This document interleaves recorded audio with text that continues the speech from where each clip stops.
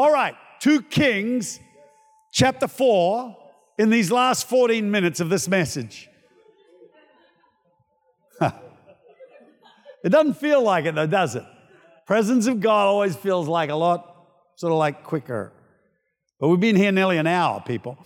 All right. A certain woman of the wives of the sons of the prophets cried out to Elisha, saying, your servant, my husband, is dead, and you know that your servant feared the Lord. Okay, so this is my miraculous provision message, fitting into your theme, your campaign on the wheels of finances, financial excellence. Okay, so here the lady has a problem in her life, big problem. Her husband has died, and he was a minister. He feared the Lord. He was a servant of God. Some commentators think it was Obadiah, the guy who fed the priests, the other prophets when they were being hunted down by Jezebel. And he got himself into debt for looking after these people. So, but whether or not that's the case, the fact is she's got a problem. She's got a big debt that she can't pay, the bank. And the bank in those days could come along and not just claim your house, they could claim your kids and sell them as slaves. Imagine the Commonwealth Bank doing that, you know? Yeah. Your house isn't worth enough. We're going to take your kids too. And they'd sell them off. And it was legit. You could do that sort of thing. That was how they did. And so her great first great lesson that we can learn from this woman is that in her grief, she didn't raise a fist against God and say, why did you let this happen? We've been in church every week. My husband has been serving the Lord. He's been preaching. He's been running connect groups. He's been helping out with building the house. How come you let him die and left me with a big debt? How could that work? How could bad things happen to good people like us? We thought that if you follow Jesus and look after the house of God and serve the Lord, that everything's just going to go right. But that's never the case, people. You serve the Lord, everything's going to go wrong sometimes. It's proof that you're doing something right. The size of the trial tells you the size of the outcome and the worth and the value of it. So her lesson was what she didn't do, blame God, but what she did do, she ran to God, not away from Him. That's a big lesson to learn. To turn your shoulder against God and say, well, if that's how it's going to turn out, I'm out of here. Wrong idea. God gives us problems to get our attention.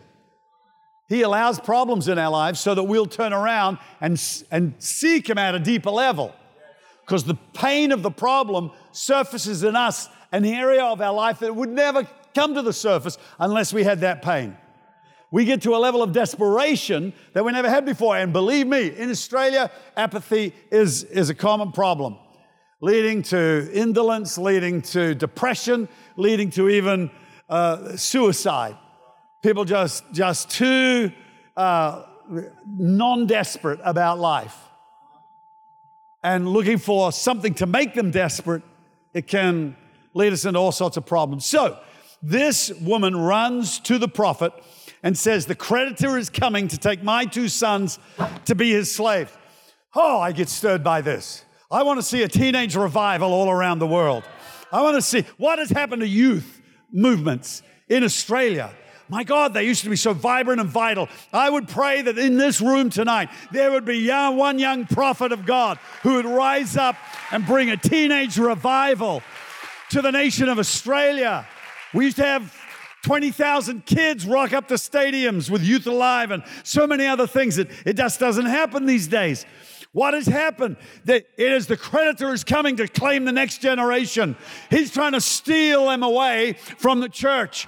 But if there was a young man or a young woman like a Jonathan Edwards, like some young 19-year-old who can bring revival with them to this generation, I'm not going to be able to do it. Me turning up in a stadium, they're going to say, no, any teenager's going to say, who's going to listen to that old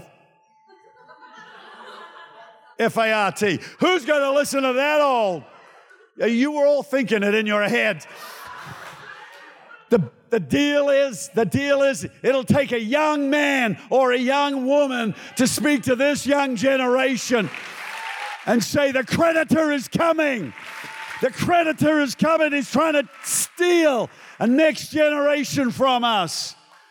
And he's after their soul with all kinds of ideas. In America, a survey was done recently, and 40% of young millennials identified with the LGBTQ generation, even if they were not. They just identified with them. They did the same survey in the church. 30% of millennials identified with the LGBTQ. We cannot afford to lose the next generation, people. We cannot afford to let deception rule their minds and steal their hearts and distort their spirit so they turn their back on the church forever. A revival has to happen, and we need people who will speak the truth in love, who will call sin, sin, and call it like it is, so that men and women can be set free from darkness and torment and deception and delusion. We're living in the age of the great delusion, people, where evil is called good and good is called evil. And you and I used to be the good guys. Now we're the bad guys. We're the people we used to call what was immoral. Now we're considered immoral. If we find ourselves making statements of any kind that would sound like discrimination, it's called hate speech. But you need to be discerning as parents, as young people, between what is right and wrong. Right is right, wrong is wrong. You can't blend them. There is a gap between them. You can't join heaven and hell. You can't join sin and righteousness. It's impossible. There's a gulf between them. And sin will always hate the righteous.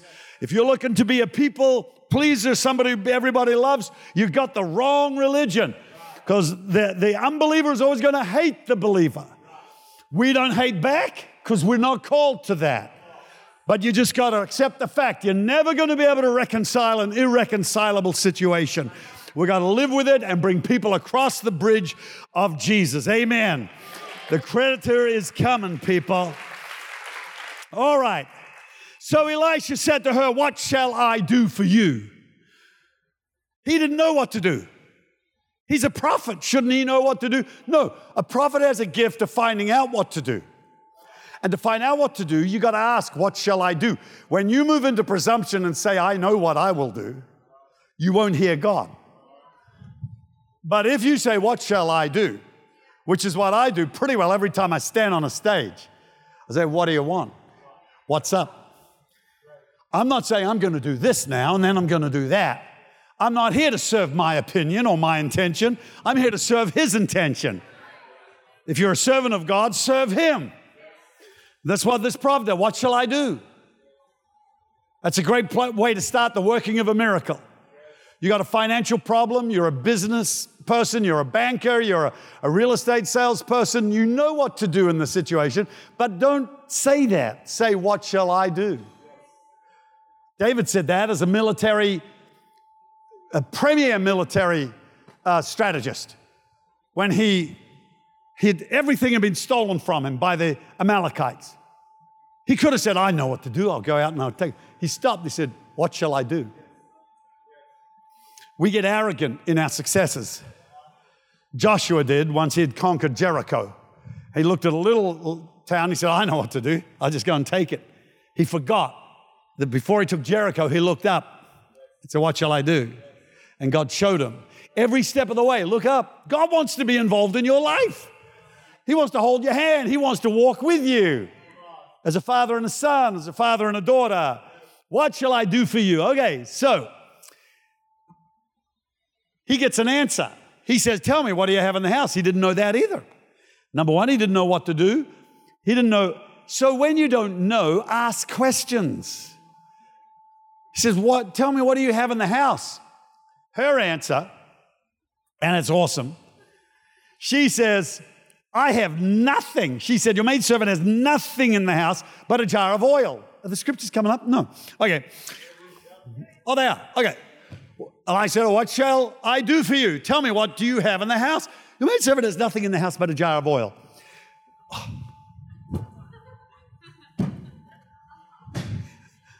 I am so overwhelmed by that answer because everybody thinks they got nothing. All of us think we haven't got what it takes for a miracle. All of us start with, my little gift. What have I got? I can make clay dolls, or I can bake, like muffins. What would that be? Well, tell me this. What do you think your mother's recipe of fried chicken with 13 spices, what would that be worth? To a 65-year-old man who feels like his life is over, rocking back and forth on his rocking chair called the Colonel. I go down to that little restaurant down there and cook up my mum's chicken fried thing just for something to do. So he did. Became the most popular item on the menu. Thought, I might start my own shop. Kentucky Fried Chicken, KFC. Out he goes. Starts his own shop. Got lines of people. He says, somebody else could run one of these. Next thing, he's got a franchise all over the world. And a lot of chickens have died.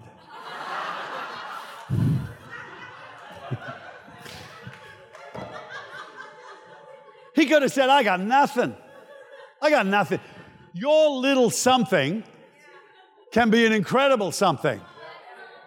Oh, let me tell you, people, it's in the house. You think it's over there. You think it's up in down in Brisbane or in Melbourne or in Sydney. You don't think it couldn't work here on the Sunshine Coast. Why not? You will find that the grass you're standing on has an amazing opportunity in it. I read the story of a guy who he heard about oil in Alaska, and he lived in Minnesota in America, and he had a dairy farm. And so he sold the farm to go in the search of oil, or it might have been gold, up in Alaska, and never found gold. Never found it. No, it was oil. Sorry, it was oil. Yeah, he went up there and he's looking for oil. But then he came back to Minnesota, checked out his farm, and the person who bought it off him, when he was leading the cows to the milking shed, they had to go across these boards in the marsh because it was all thick, black, and oozy.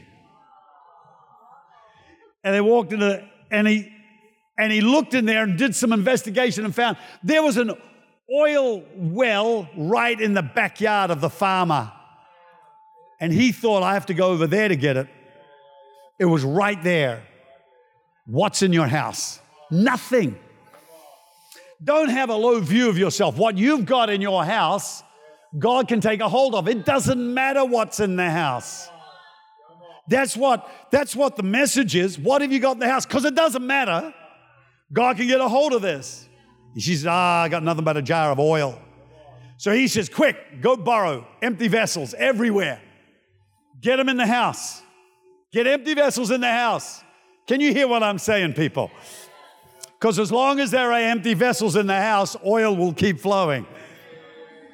So get some empty vessels. Get them from your neighbors. And when you've come in, shut the door behind you and your sons, and then pour it into those vessels and set aside the full ones. So she went from him, shut the door behind her and her sons, who brought the vessels out, and she poured.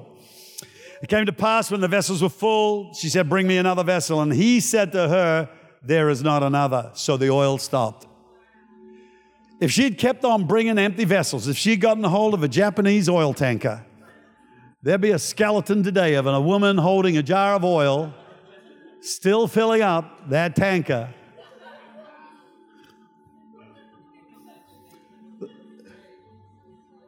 Supernatural provision. She had debts she couldn't pay. She was going to lose her children. Out of a little flask of oil, God said, just start pouring, start giving out what you've got, and it'll keep pouring through you. And she kept pouring and pouring and pouring and pouring and pouring and pouring and pouring. Bring me another vessel. Bring me another vessel. Mom, they're all full. So she goes to the prophet. She says, what'll I do now? Smart girl. Keeps going back to God. Show me what to do. He says, go sell the oil, pay off your debt, and live for the rest of your life on the rest. Her problem set her up for a miracle that blessed her for the rest of her life. She became a multimillionaire from all the oil that came out of that vessel that was enough to look after her and her boys for the rest of their days. God's got answers for you. He is a provider. It's His nature. He provides manna in the desert, water out of a rock, sandals for their feet, fish and bread for a multitude, always providing.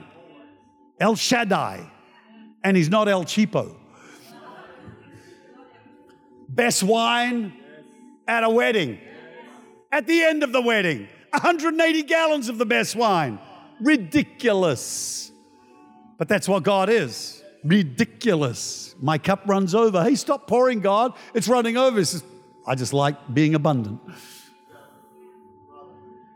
That's God's nature, to pour out abundantly into your life. He loves you. It's His good pleasure to give you the kingdom. I hope I'm tweaking some of your thinking tonight. And you're going like, really, God? I just thought He wants to eke out $1 or $2 every now and then, and for me to live in a shoebox. And no, you're His kid. It'd be embarrassing to Him to. It's embarrassing to me if my son goes next door with a broken down bike, bell that doesn't work, no seat, tires flat. My dad gave me this. It's like some Christians thinking, look what God gave us. It's horrible. I think the devil gave you that. God gives with blessing. People hate it. They'll criticize you for it. But you're not here for the fear of man or to get the praises of man. You're here for God. So Joseph's father made him a many-colored coat. Did he hang it in the wardrobe? No, he put it on. He wore favor. And his brothers hated him for it. Sold him into Egypt for it. But he was more interested in honoring his father than in carrying the favor of his brothers. You and I are here to be blessed so that we can be a blessing. We can bless others. If we're poor, we can't help anybody. Might be able to say some nice comforting words and write them a little note. But to pay for their hospital visit, to pay their rent for a year, to buy the soul mother a car, that's helping people. That's what God is looking to you and I to be. Let's all stand here tonight as I come to a close in Jesus' name. Heavenly Father, I thank you for the word of God and the power of your Holy Spirit, touching lives here tonight, healing the sick and bringing provision into our lives supernaturally. We give you all the praise. And right here, right now, people, I want you to look to the Lord and say, God, it's in my house. The answer for my life is right within my grasp. It's not beyond me. I have the answer. Help me see it. Help me understand it. Help me work it in the name of Jesus. And everybody said, amen. Can you give the Lord a great clap offering tonight? Thank you.